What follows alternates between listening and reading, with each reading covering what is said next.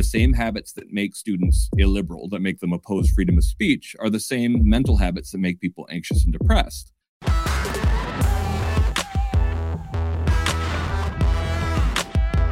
Hello and welcome to Trigonometry.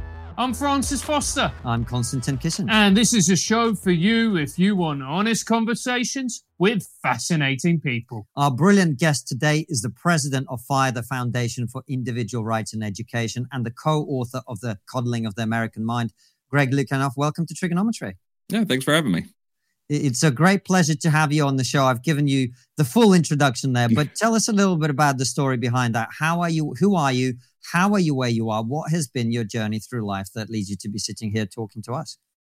Oh, wow. Okay. So we were talking a little bit before the camera started rolling about my family history. I'm a first-generation American. My father is Russian by way of Yugoslavia, and my mother is Irish by way of England. And because of the peculiarities of each culture, my ethnically Irish mother thinks of herself as British, and my ethnically Russian father thinks of himself as Russian, because you don't just wake up one morning and decide you're Serbian. Like, that's just not the way identity works in that part of the world. So I grew up, we were pretty broke / poor when I was a kid. I grew up in a neighborhood with lots of other kids from Peru, from Vietnam, from Korea, from the Dominican Republic, from Puerto Rico.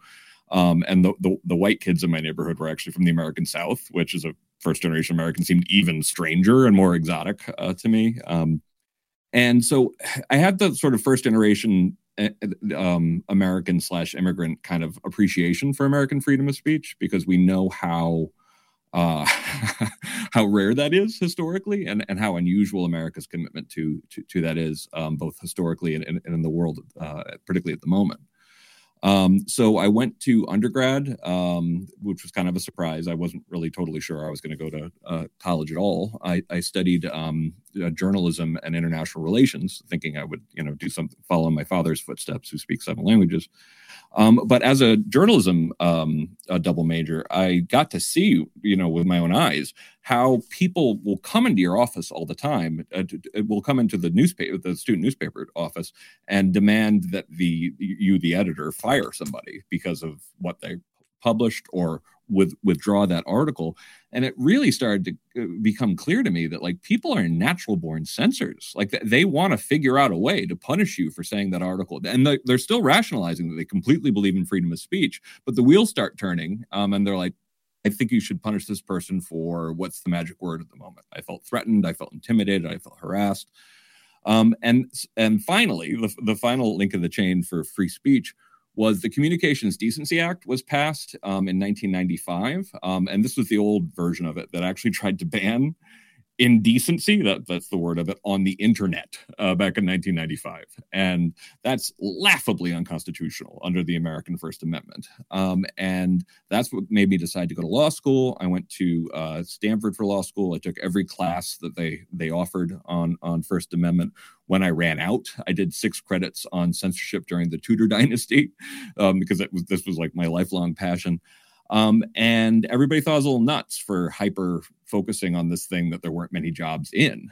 But my superpower is when FIRE found me out in San Francisco, offering me $50,000 a year, given my life history, was kind of like, wow, this is amazing. This is a huge amount of money for a graduate. And so I worked there, I was the legal director from 2001 to 2005. I became the president in 2005, and originally interim, and then became president in 2006.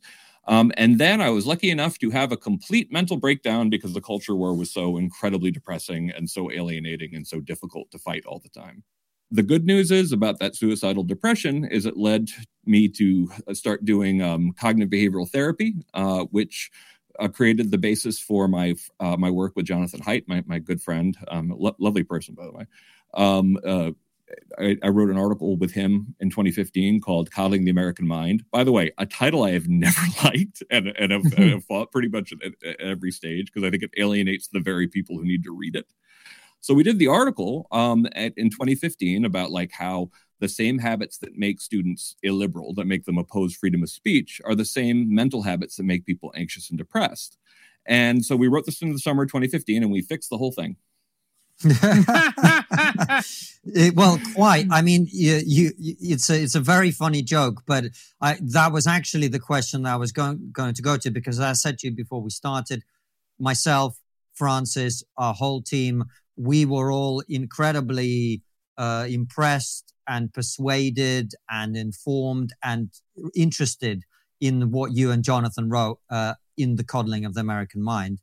How do you see some of those dynamics that you've mentioned playing out in recent years, particularly in the last few years? Where are we with that culture war that gave you the breakdown in the first place? Yeah. Is it time for another one, is what I'm asking. Oh yeah, believe me, don't encourage me. I've been feeling a little bit that way lately. Just for your listeners, one of the reasons why I'm such a proponent of cognitive behavioral therapy is I used to struggle with depression pretty severely as I got older, pretty much every year. And, with the help of, I'm lightly medicated, but so nothing against medicine.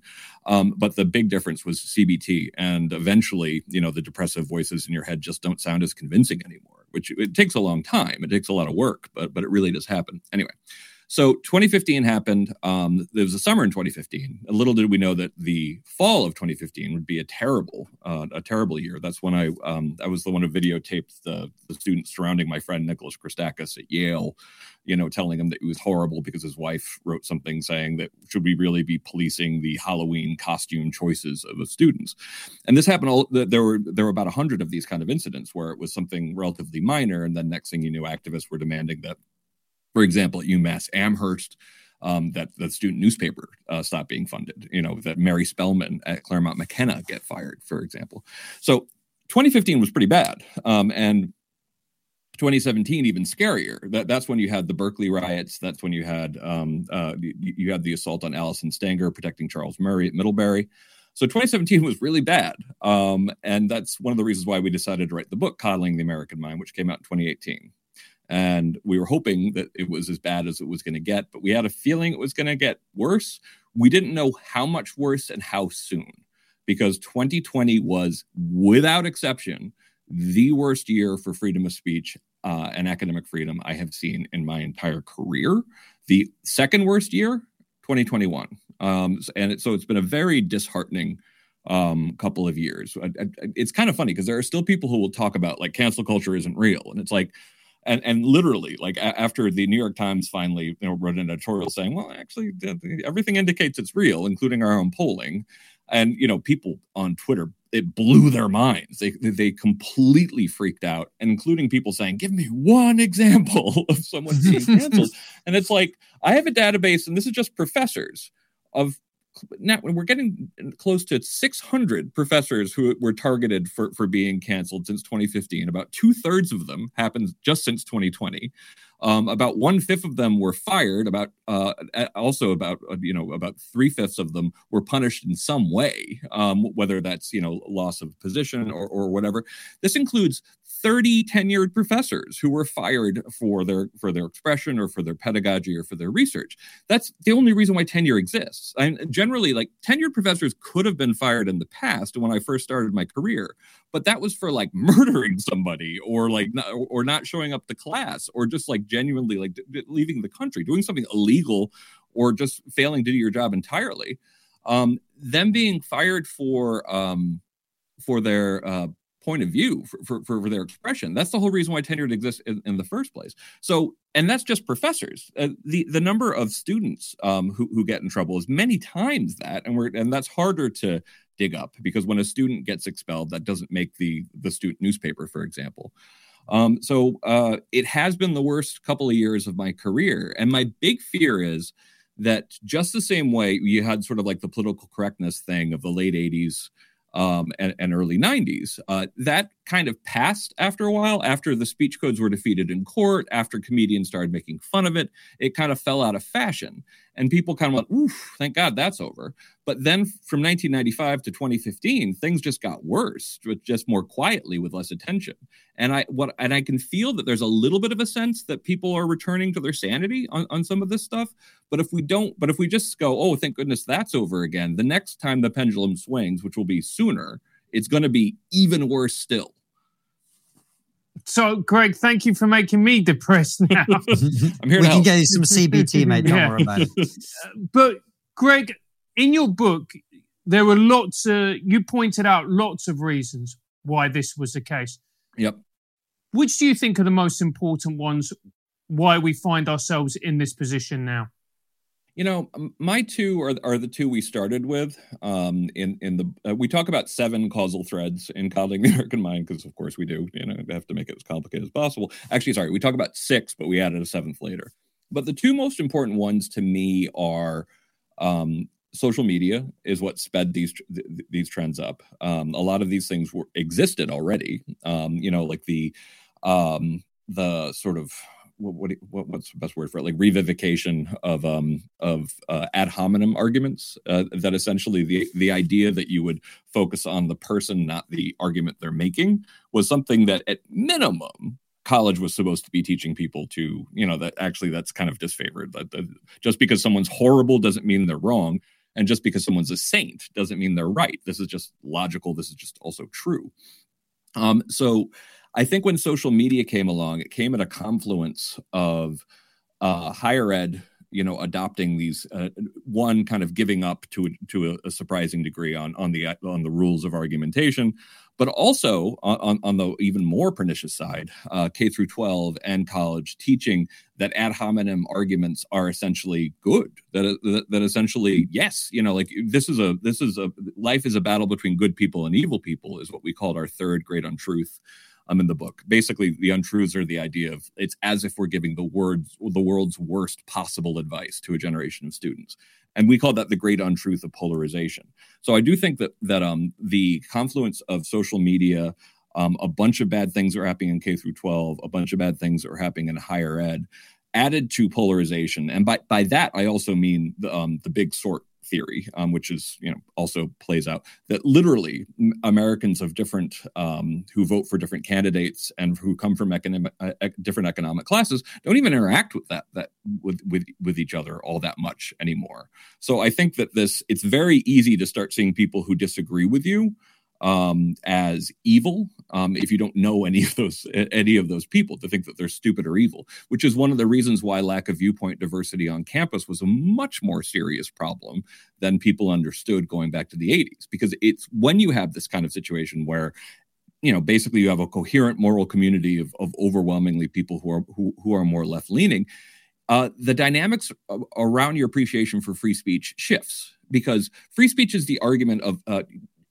so I always have to, forgive me if I'm going on too long, but talking about the rich and the powerful have always been fine historically, with a couple exceptions, of course.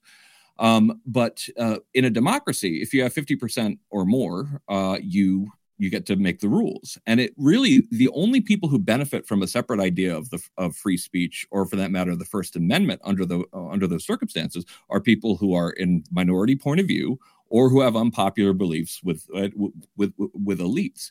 When you go from being, roughly 2-to-1 conservative to liberal to conservative on campus, to 5-to-1 or 30-to-1 in some departments, with a overwhelming majority when it comes to administrators, more like 95%. It's predictable that you start seeing free speech as not something that's your ally. You start seeing as something that of more of an inconvenience. I still can't get my head around why people would think that free speech is more of an inconvenience. How have we got to this point where we take something so fundamental to our society and treat it so frivolously? I think it's to a degree, it's regression to the mean. That essentially most of human history is about censorship. That essentially the censors generally won. There's a reason why I call my blog the eternally radical idea, because the idea that everyone's entitled to their opinion, and that the fact of that opinion, their right to hold that opinion is absolutely their right, even if you think they might be wrong. Is a very radical idea. And you know this because in every generation, people stand up to oppose it. We like to always point out these freedom fighters in history, and it's like, well, who were they fighting against? And it's most of human history. that the other side, the forces of conformity, the forces of authority, the forces of groupthink, the forces of religion, all of these things, they all conspire against freedom of speech. And so freedom of speech has to be taught. It has to be valued. And one of the ways you see what a culture values is in their idioms, like the little sayings that they have that pepper their speech. And so growing up in the U.S., you always heard it's a free country. Everyone's entitled to their own opinion, to each his own or her own, walk a mile in a man's shoes. And for that matter, even none of your business. These are all kind of ideas that undergird a democratic society. But those have increasingly fallen away. And I think in no small part because we disproportionately, and I think to a degree that is unhealthy, we rely in the United States on a ruling class, to sound very Marxist about it, that comes overwhelmingly from a handful of colleges. I know partially because I went to one of them. And when you actually start having, a democracy, choosing its leaders only from a relatively narrow, batch of schools that already see free speech as an impediment to their agenda, you shouldn't be surprised that this starts coming down, it's starting to seem like what most Americans think. Now, on polling, this is absolutely not what most Americans think. But if your impression of what the country looks like is Twitter, which, the 2% of the 2% dominate, then yeah, I mean, it can really start to feel that free speech is this Neanderthal idea, and we're finally coming around to enlightened censorship. And I always have to be the person reminding them that enlightened censorship, or people who think they're engaging in enlightened censorship, is the rule of human history, not the exception.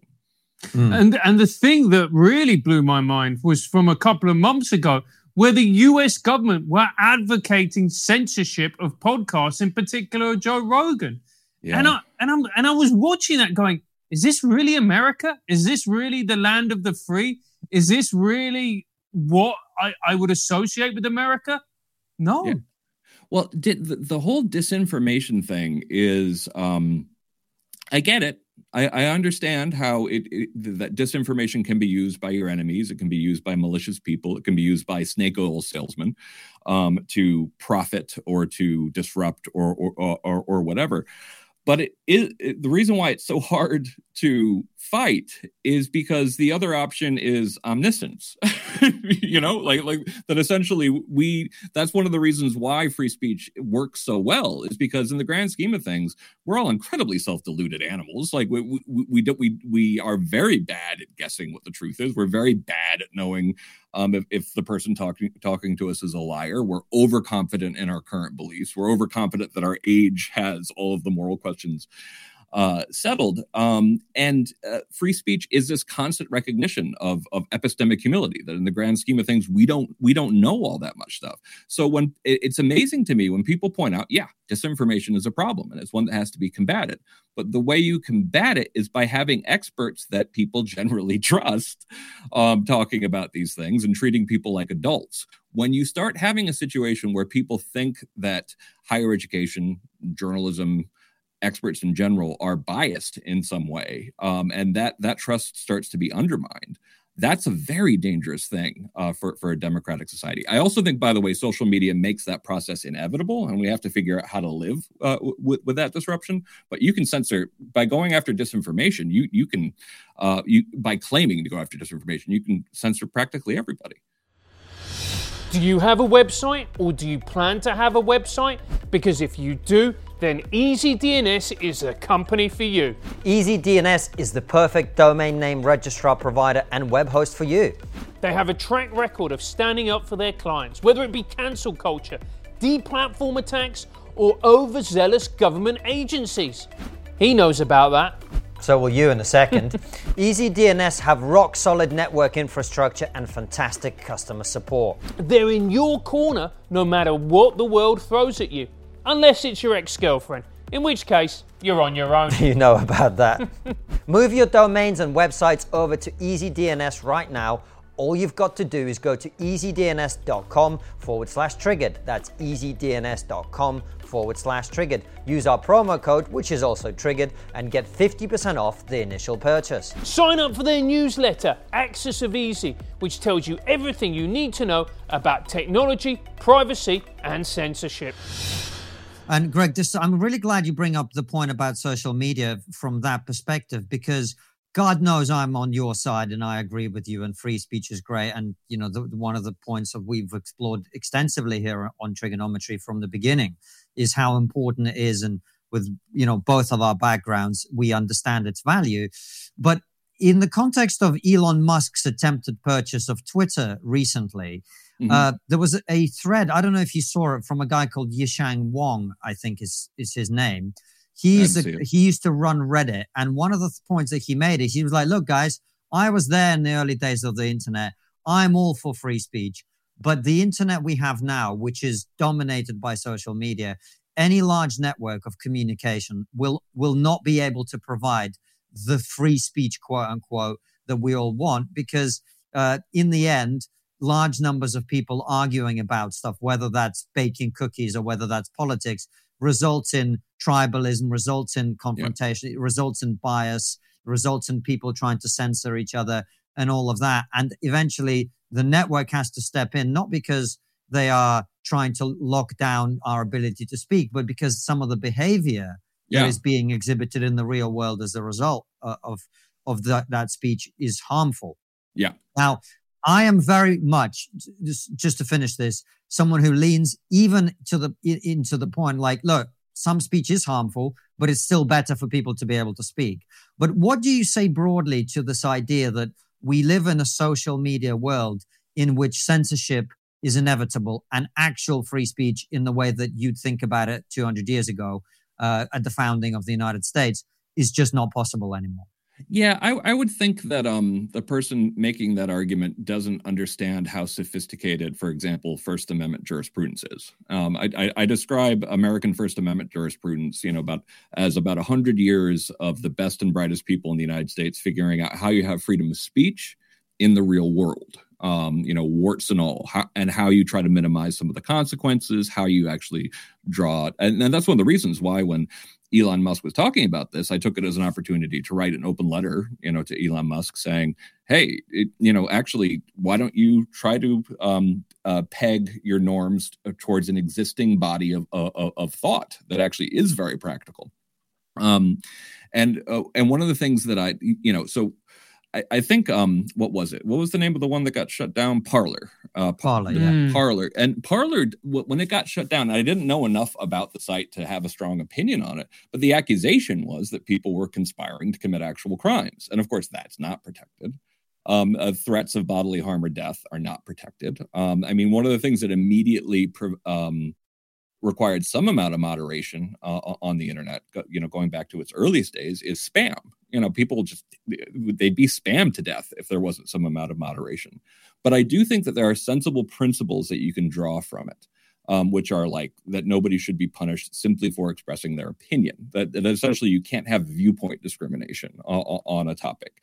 When you have a social media platform, you can have general parameters. You can even it's even acceptable within First Amendment norms, which is of course very strong, that you could have what would be called a limited public forum. Like on this one, we're just talking about Buffy the Vampire Slayer, you know, for example. I think that it's not as hard as people think to do some of this. You know, not punishing people on the basis of viewpoint is a good start. You can have viewpoint neutral rules in place anyway. But the thing that I wanted to sort of raise the discussion a little bit in talking to Elon, you know, with the idea of Elon Musk taking this over, is just to go back to someone who's influenced my thought a lot since Coddling came out. Martin Gurry, he wrote a book called Revolt of the Public. And my way of interpreting what he's saying is that social media proved itself capable of tearing down any person, any institution, or any idea.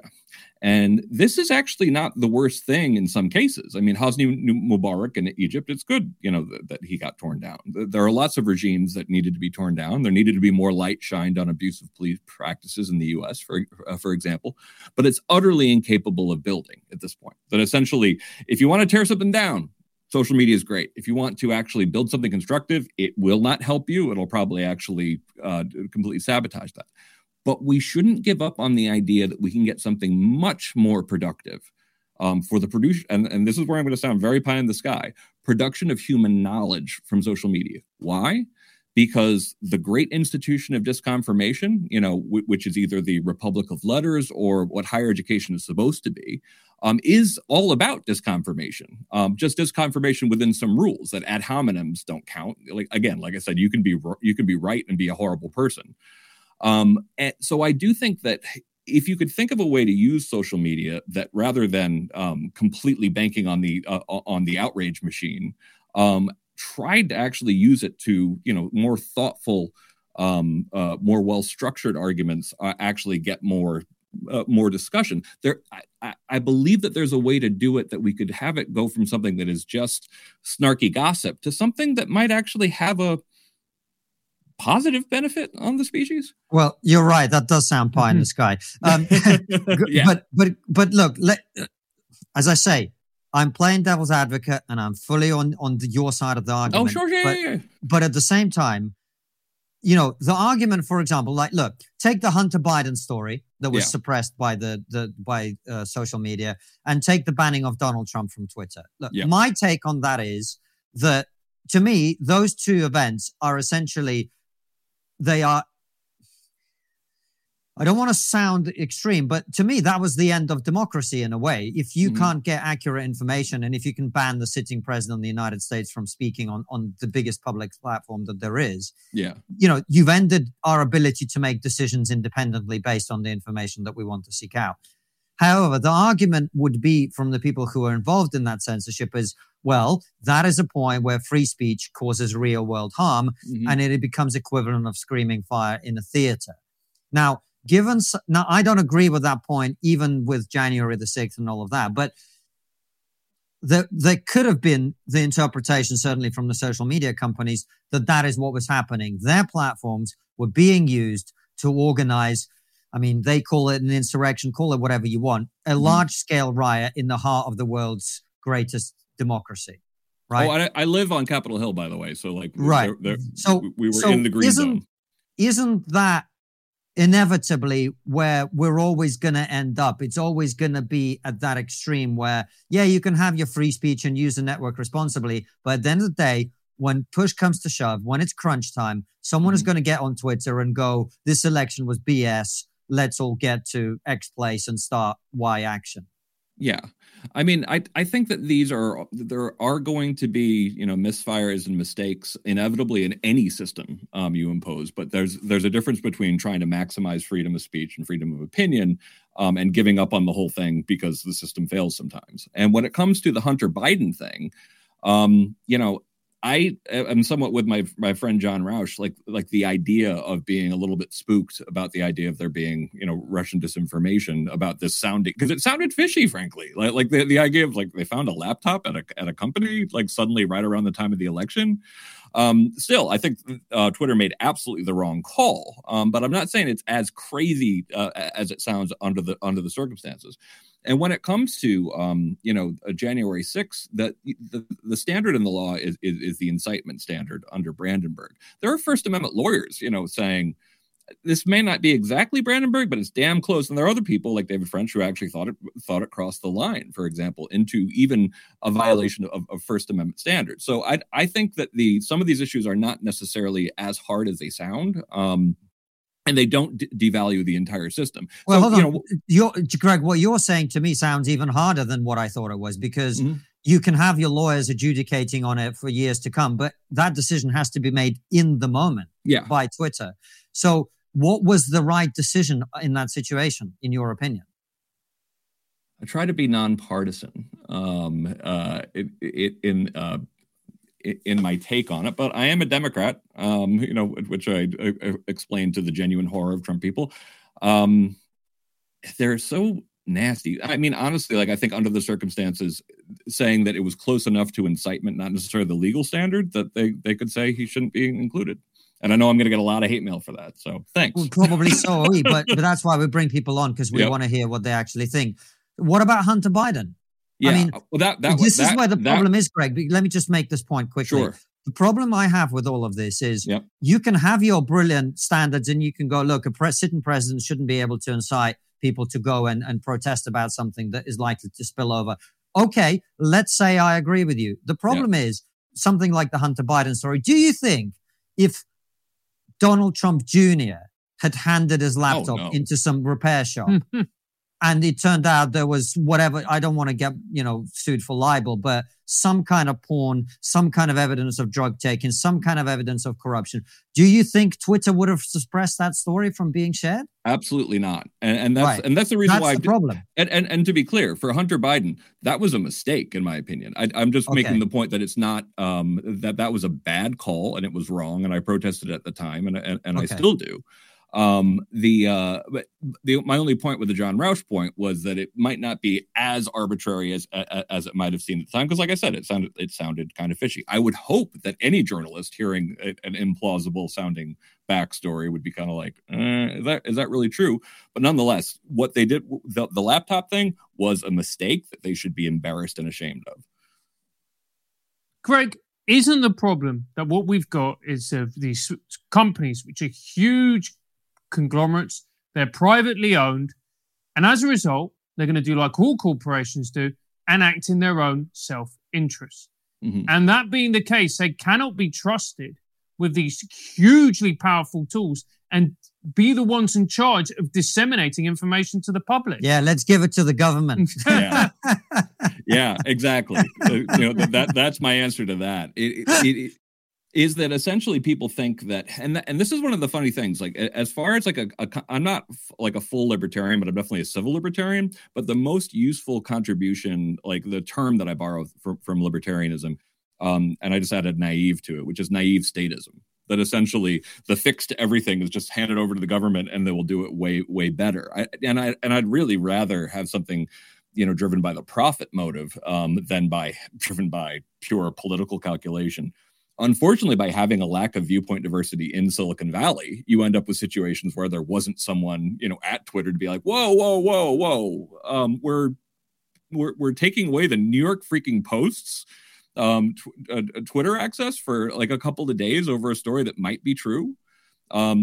So I do think that the existing Silicon Valley has a major problem in that it doesn't have sufficient viewpoint diversity among itself. Still, when it comes to a lot of the solutions, I find the solutions worse than the disease. I think people would be scared. So I always found it really kind of like jaw dropping that Republicans were always talking about how, and Trump in particular was talking about dropping the existing version of Section 230, which protects social media giants from liability in a number of cases. Because if they weren't protected from that, the very first people they would drop would be overwhelmingly conservatives. Now, to be clear, I don't think there is a perfect solution to any of this. I do occasionally think that sometimes the companies, as much as maligned as they are, made some actually pretty good calls. I was originally very skeptical of the Facebook overseer board thing because I assumed what would happen is they would, since they were trying to make it international, that it would turn into the convoy system and the least speech protective person in the board would actually be the one who decides. But setting up an outside body was actually a pretty good call. So I think that there are ways to navigate it. And what I'm more scared of is that people are going to think that, the whole problem is social media is corrupt. So therefore, we're going to come up with a solution that actually ends up throwing out the baby with the bathwater. But let's talk about power, Greg, because power is at the root of all this, and that these companies are so powerful, they can effectively do what they want, even if it means silencing the president of the United States, even if it means influencing elections, and nothing happens to them. Mm-hmm. Like you said, Hunter Biden was a bad call. And I know we're coming off as massive Trumpers here, which we're absolutely not. We're just exploring the edge of the argument, right? It's like, Hunter Biden was an awful decision, in my opinion, just atrocious. Yep, but I agree. Where's the where's the pushback? Where's the punishment? This, to me, that's a really serious crime. Because if I was running that company, I'll be honest with you, I'd be like, oh, hey, we may have changed the course of an election. Nothing happened. Mm-hmm. Oh, look at this magic ring I'm wearing now. So I understand this, but my point is not that they don't do things wrong and that there are abuses that can be better handled, but like what is the solution then? Like, because most of what I've been saying about this is that I'm more afraid of the solution than the disease. What do you think would actually fix it? Okay, so would you be in favor, for instance, of again government entering and breaking it up like they would do with monopolies? Because it can be argued that these companies are monopolies. Mm-hmm. Yeah, I've heard about that one. I possibly when it comes to breaking up monopolies, I do actually think that trust busting sometimes can help. But I know a lot of my libertarian friends would say actually it didn't achieve anything. I don't know. Like I remember when AT&T owned everything, and I definitely feel like there was a big telecom explosion after they were broken up. So maybe, yeah. I think we're probably approaching this the wrong way, Greg. You don't think there is a solution, do you? No. Why? Because nothing in life is that simple.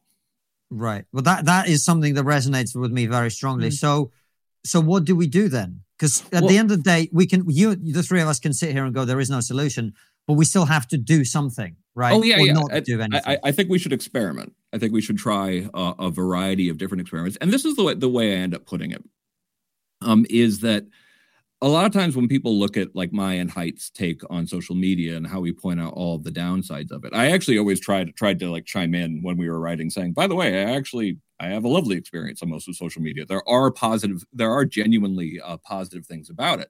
But when people hear how critical we are of some aspects of it, and we absolutely are, and I still very much am, and particularly the way I think it drives our entire political class kind of insane. I think it's actually very unhealthy that so many of the nation's journalists are on Twitter. But people will point out, it's like, oh, Haidt and Lukianoff, they probably would say the same thing about the printing press. And I'm always like, you mean the technology that led to a massive increase in the witch trials that led to about 200 years of religious wars in Europe? It was the defining disruptive technology. It had overall, was it worth it? Yes. Was it peaceful? God, no. I mean, it was incredibly powerful. So what I feel like we're doing right now is it's like, I don't know, 1498, and we're looking at the printing press and saying to ourselves, what's the easy fix that's going to get us out of this situation? And the answer is there isn't one. And because that was adding millions of people to the discussion. It was probably only adding thousands of people, of additional publishers, or tens of thousands of additional publishers, but making people, making millions of recipients information. Now we have a two-way conversation with billions of people. That is unprecedented in human history. There is no way this isn't going to be highly disruptive. There's no way it isn't going to come with all sorts of new problems. So what I would hope for would be that when we're doing solutions, and this is one thing in terms of like a way to think about the way we come up with solutions, is like they say with medication for all sorts of reasons, go slow and start low. That essentially try a variety of different fixes, give them credit where they actually do seem to be helping. I for example, think Twitter was helped out a lot by the fact that they doubled the character limit, several years ago. I think that actually improved the level of discourse.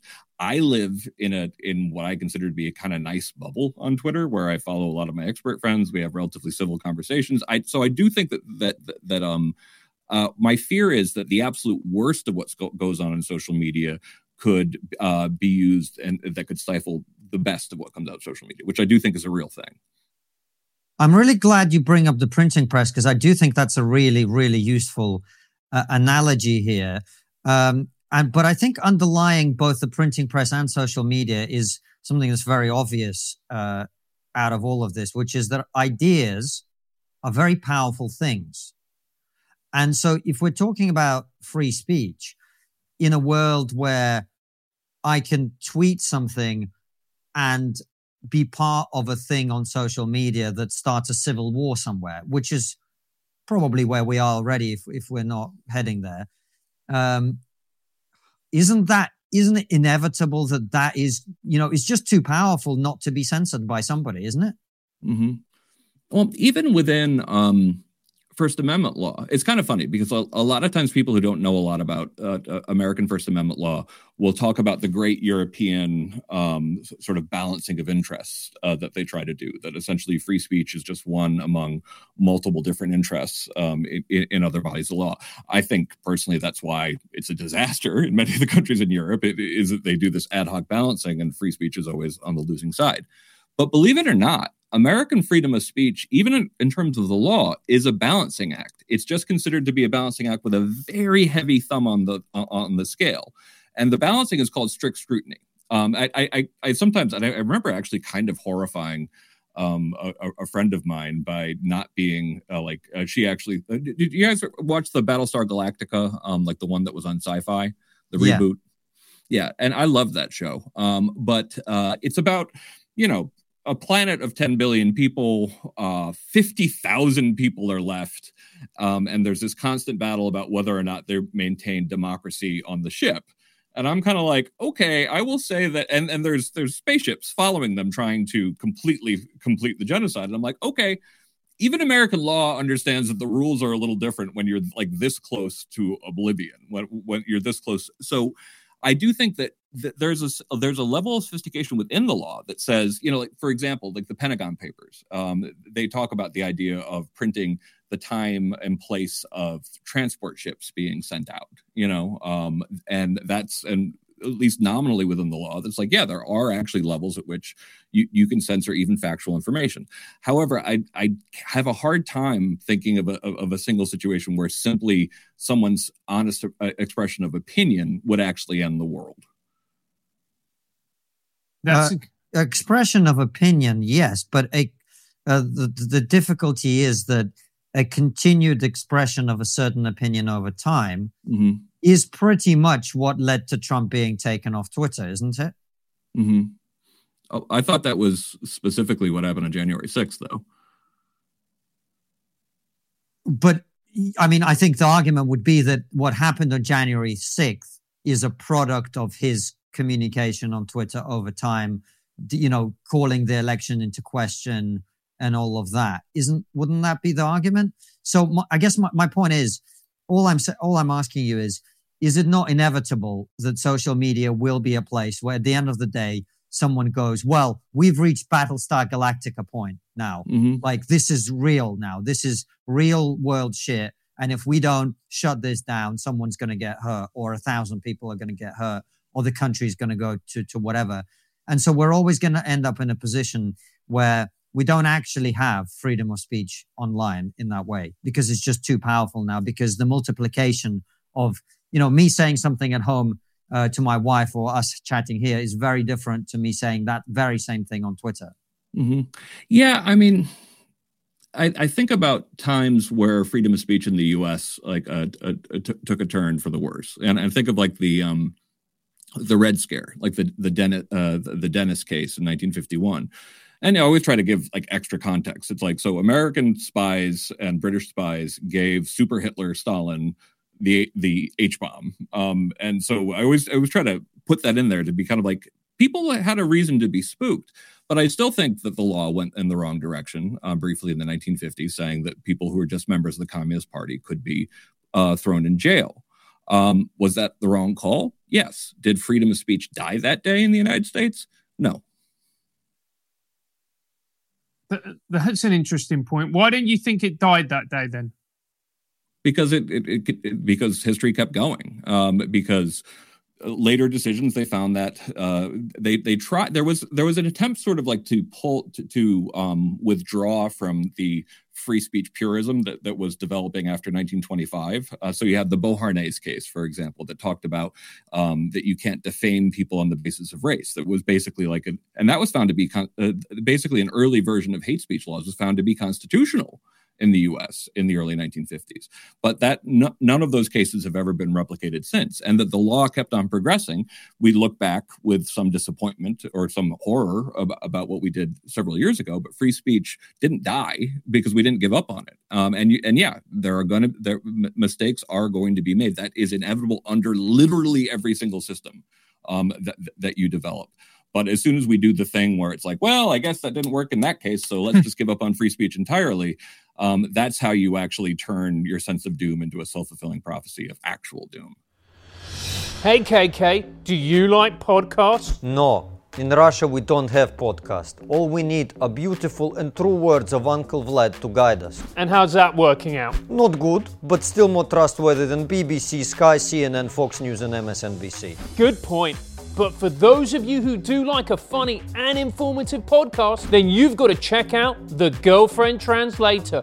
The two co-hosts are women that answer all your questions. Why ask women questions? Uncle Vlad says women are only for... Because it gives men objective advice on the minefield that is dating and relationships in 2022. If you're wondering why she never called you back, why she lost interest, or simply how to become a better partner, then you have to check this show out. She didn't call you back because you're not real man. You don't ride bear with shirt off. Okay, mate, but it's not just for men. Ladies, you can listen and find out what makes men tick and an insight into male psychology. There's only one answer to that. Plus, it's funny and you get to ask the host questions. If you've ever had a situation in a relationship that has left you feeling confused and want an impartial point of view, then you need to check out The Girlfriend Translator. Check out Girlfriend Translator wherever you get your podcasts. I've never listened to it because it is appropriately banned in Russia. Greg, let's move on now. When we were talking at the very start of the interview, we were talking about education. We were talking about college education. And it seems to me the victim in all of this, there are many victims, but possibly the biggest victims are kids and college kids themselves, because they're not being taught how to think. They're not being taught how to debate. They're not being taught to listen. They're not being taught how to develop as people. What is that doing, not only to that generation, but to the individual themselves? Oh, man. Yeah. I mean, my first book was called Unlearning Liberty. And the idea was that I felt like people were going into higher education in particular and coming out hostile to a lot of democratic, small d democratic norms.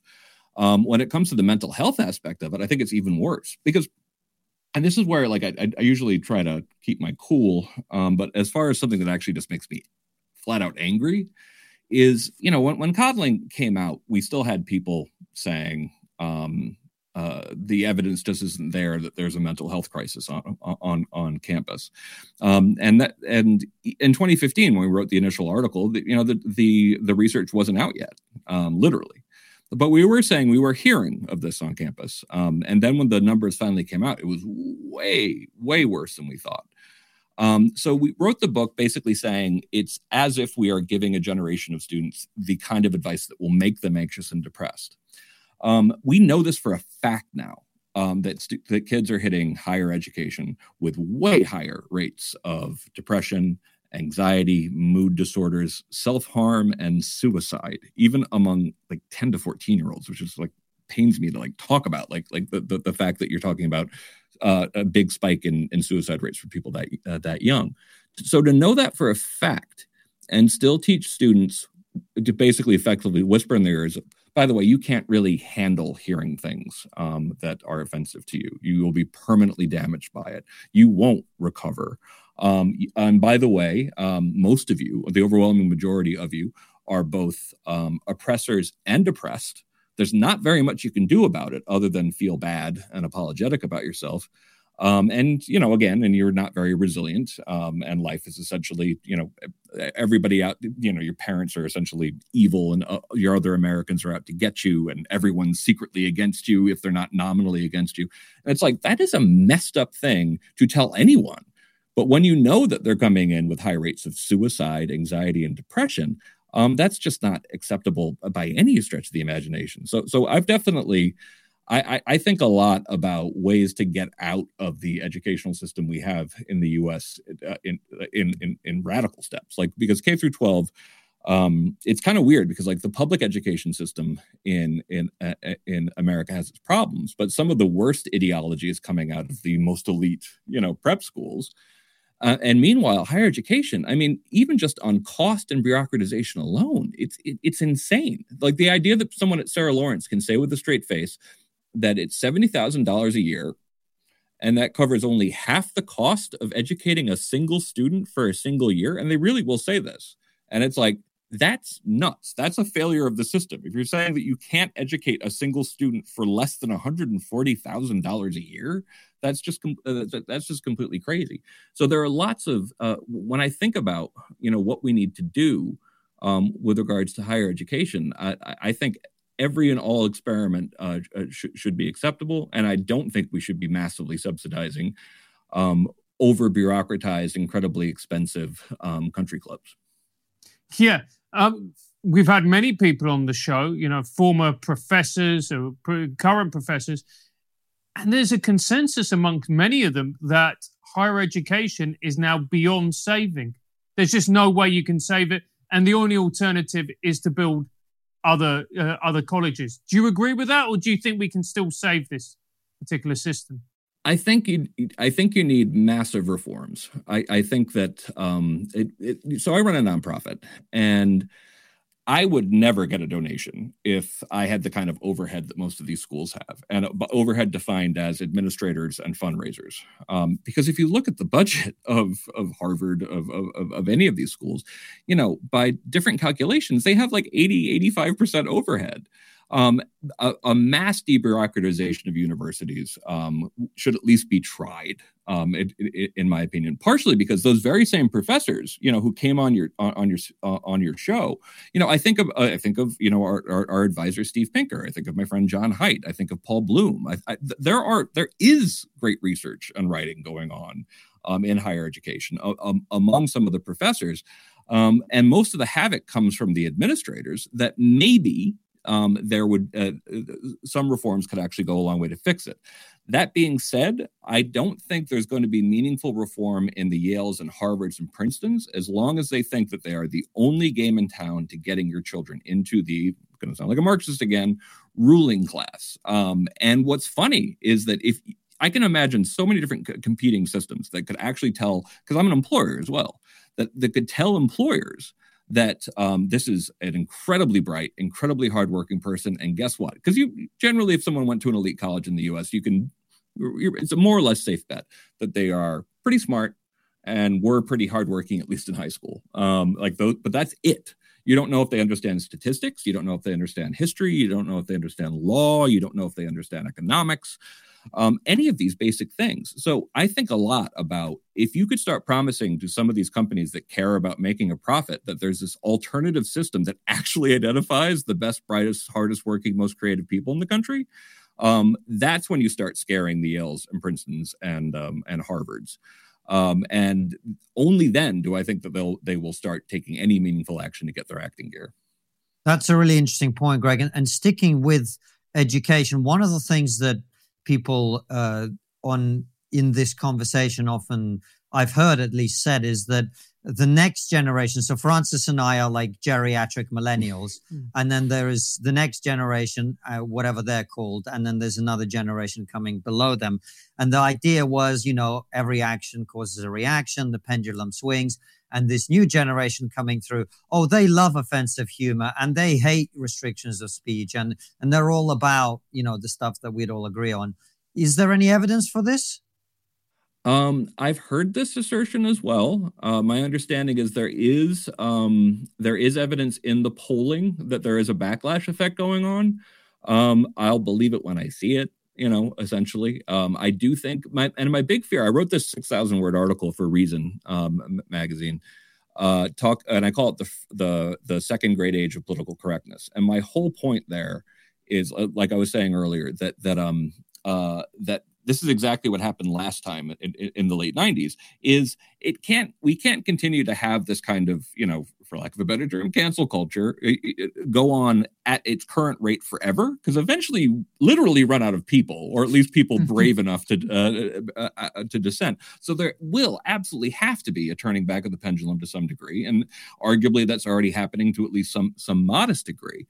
But if we think that, oh, thank goodness that's over because we lost our minds for a couple of years there, that doesn't fix the problem. It still means that you have institutions that have no viewpoint diversity, that they are wildly over-bureaucratized. All of these problems haven't actually been fixed. So I think that relying on the pendulum to swing back is not sufficient, even if it does swing back. And we shouldn't assume, just like you're skeptically pointing out, that it necessarily will. Mm-hmm. And Greg, why is it, and I've got my own theories on this, that the institutions most prone to this always tend to be the wealthiest, always tend to be the most, prestigious, always tend to be the most privileged. I find it fascinating. Why do you think that is? Rob Henderson coined the term, I believe it was him. He's an amazing thinker and way younger than me. He's coming on the show very soon, so we'll ask him if it's a quote of his. Go ahead. Oh, terrific. Luxury beliefs. Right. That essentially there's a class of belief that you can have that it improves you in esteem among people from your class, that has no harm to you, but makes you seem more pure, more moral, more upstanding, but actually harms other people in the society. And definitely, I saw a lot of luxury beliefs in my sort of journey up the class ladder in the United States. It could be. I remember in my human rights classes when I was at Stanford, I realized that the theme seemed to be, and I was always pointing this out, so they hated me for it, but it seemed to be that the professor's idea of what the good should look like was more important than helping actual people survive in many cases in the real world. And I was constantly like, hey, that sounds like you're just being puritanical about it has to be your way or the highway. And you're literally willing to kill people over that. So I think that there is, unfortunately, in the United States, we still have an idea that sort of like, Lenin and Mao and Che Guevara are people to be celebrated, when that's utterly offensive to the rest of the United States. But it is this idea of this uncompromising person of the people kind of thing.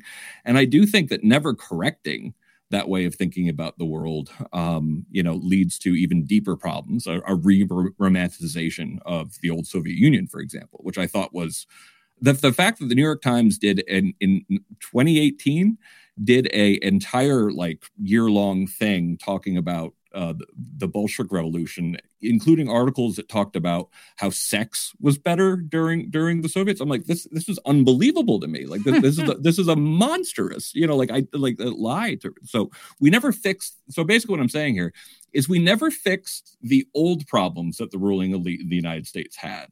And we're doing very little to fix the new ones, but it is pretty normal, unfortunately, for upper class people to just think of themselves to rationalize their belief that they're better than everybody else. They just do it now in a way that seems very self-flagellating, but it's really about those other rubes over there.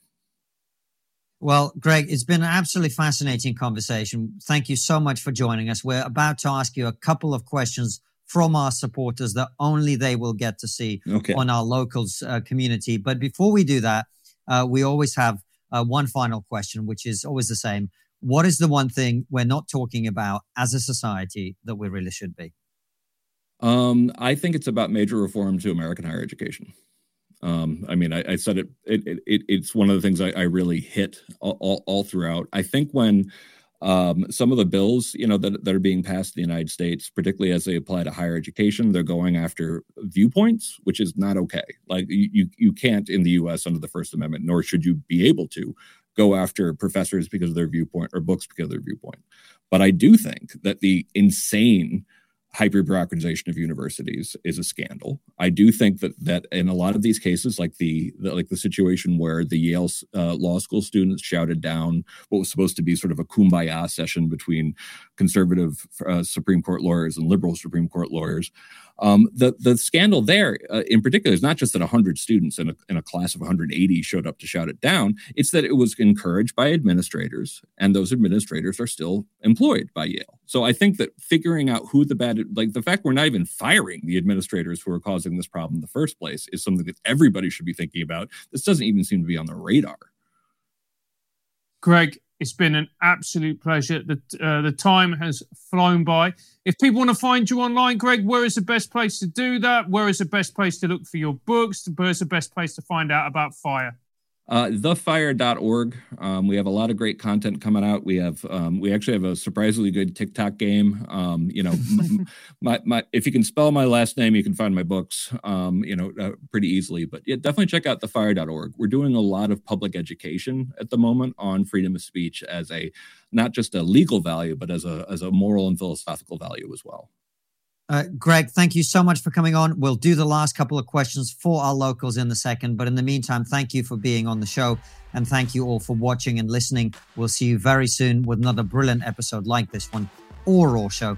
All of them go out at 7 p.m. UK time. And for those of you who like your trigonometry, On the Go, it's also available as a podcast. Take care and see you soon, guys. The best treatment for anxiety and depression among young people is cognitive behavioral therapy for their parents.